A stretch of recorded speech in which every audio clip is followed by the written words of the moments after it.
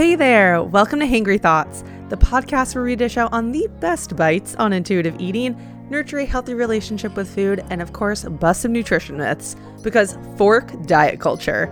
I'm your host, Abby Roberts, non-diet intuitive eating dietitian and an ADHD girly, here to guide you through a joyful journey towards feeling amazing in your own skin and enjoying all foods. Join me as we navigate the world of food with a fresh perspective where guilt-free nourishment and mindful eating take center stage. Together, we'll tackle the myths that may leave you feeling a little hangry or hungry for the real facts. So grab your fork, your favorite snack, and let's dive into the Hangry Thoughts podcast, because it is time to embrace a vibrant, satisfying, and empowered approach to food and wellness.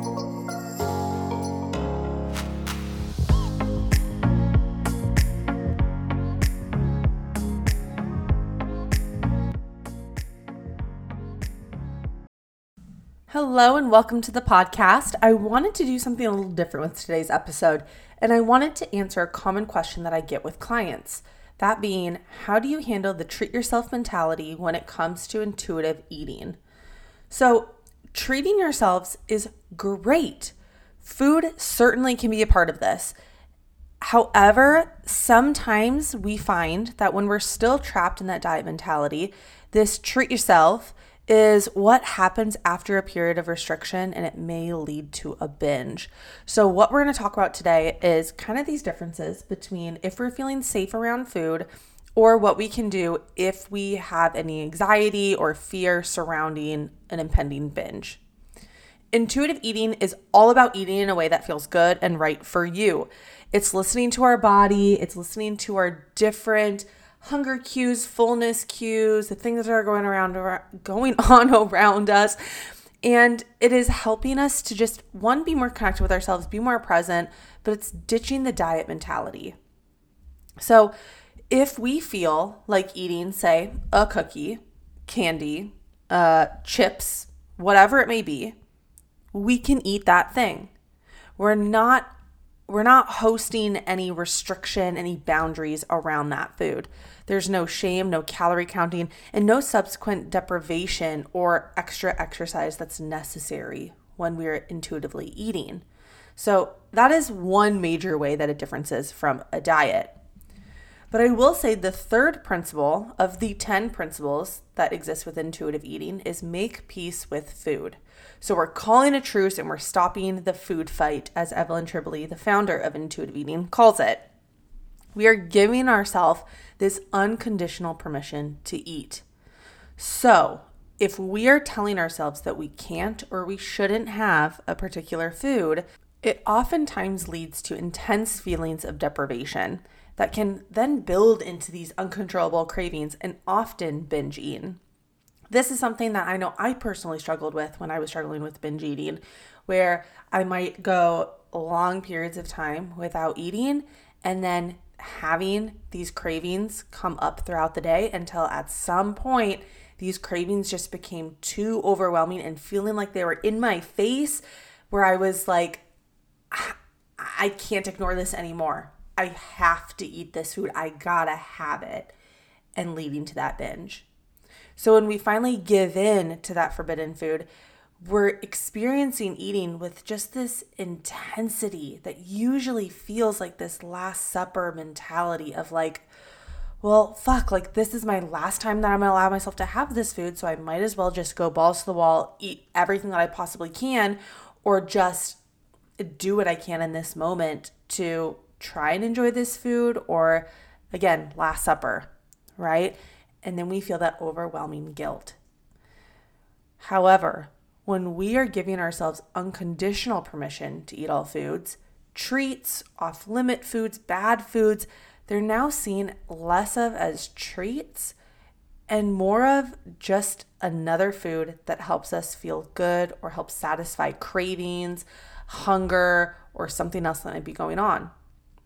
Some people, and what I encourage a lot of my clients to do, is instead of calling them treats, bad foods, guilty pleasures, calling them maybe enjoyable foods, right? We know that there's foods that are more nutrient dense than others, but there's also foods that are more enjoyable than others. And that's okay. We can have all of these in our diet.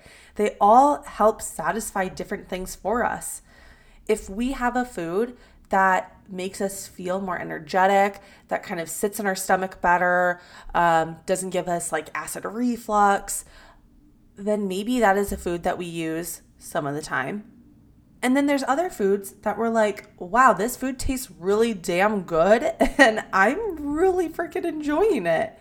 Maybe there's foods that are part of traditions, cultures, comfort, celebrations, and it's okay to include those in our diet. When we instead take the morality out of food, labeling it good or bad, and we're just labeling food as it is, as it tastes, smells, the textures of it, whatever it may be, food is slowly becoming just food. No more good or bad, no more harnessing shame, it just is. When we keep enjoyable foods in the house, this can also help level the playing field when it comes to treats or enjoyable foods and lessen their cravings or luster. When we give ourselves that unconditional permission to eat all foods, we might also find that need to treat yourself changes.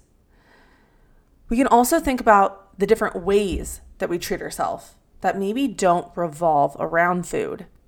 Food is great, and sometimes that's what we want. That is like the treat yourself that we want. But other times, maybe there's something else that's going on. Maybe you're reaching for that food and that isn't necessarily feeling good for us in that moment.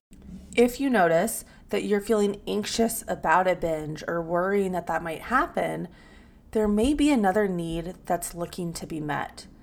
Maybe there's an uncomfortable emotion, situation, memory, thought, or maybe it is hunger. So what I encourage my clients to do and what I practice with them is this thing called the pause skill. It's a very short skill.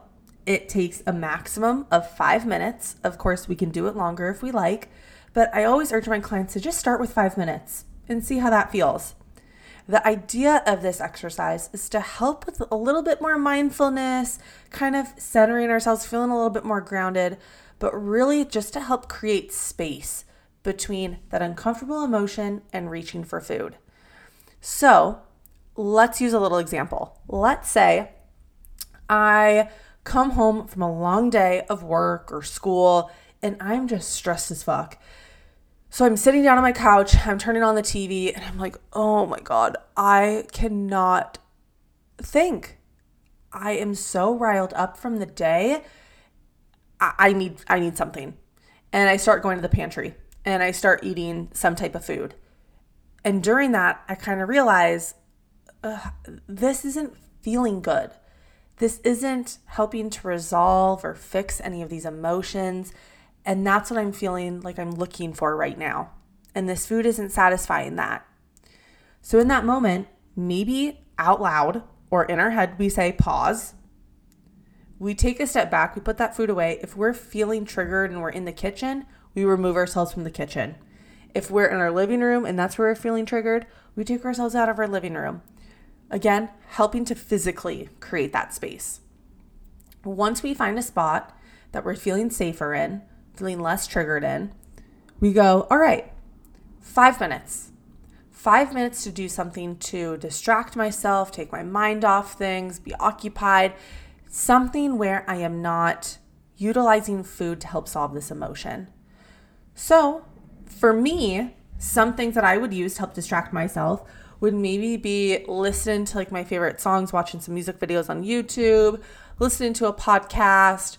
Maybe it's reading a book, but sometimes like for me, that wouldn't really help like the anxiety piece.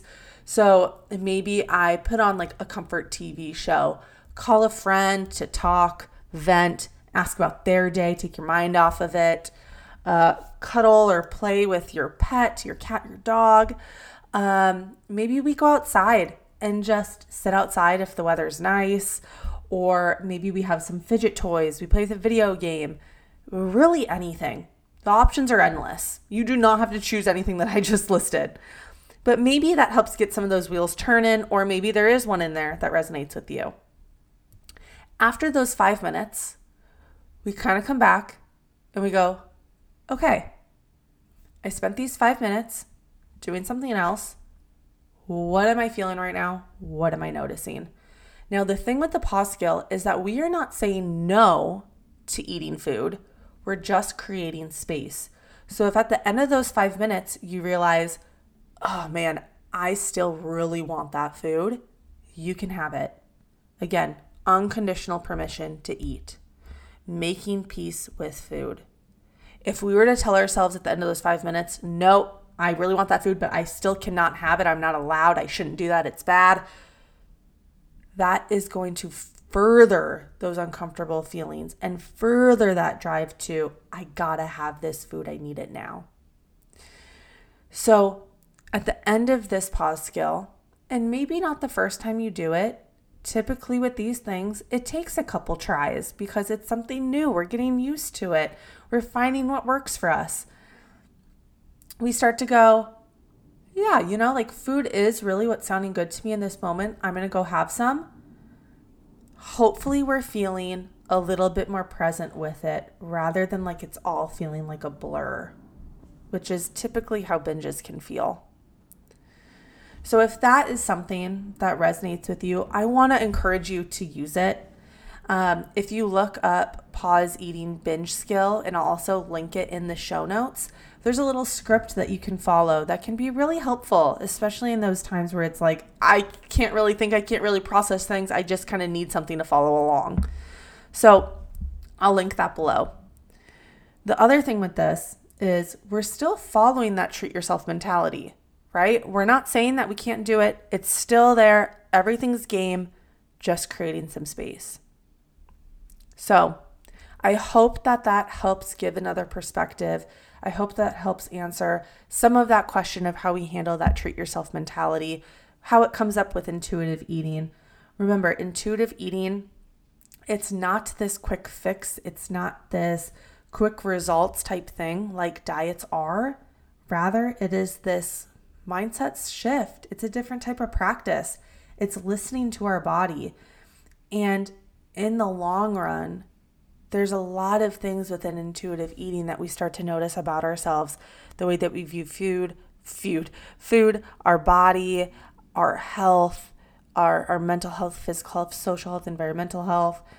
And we start to kind of notice, okay, food really can and really is just food.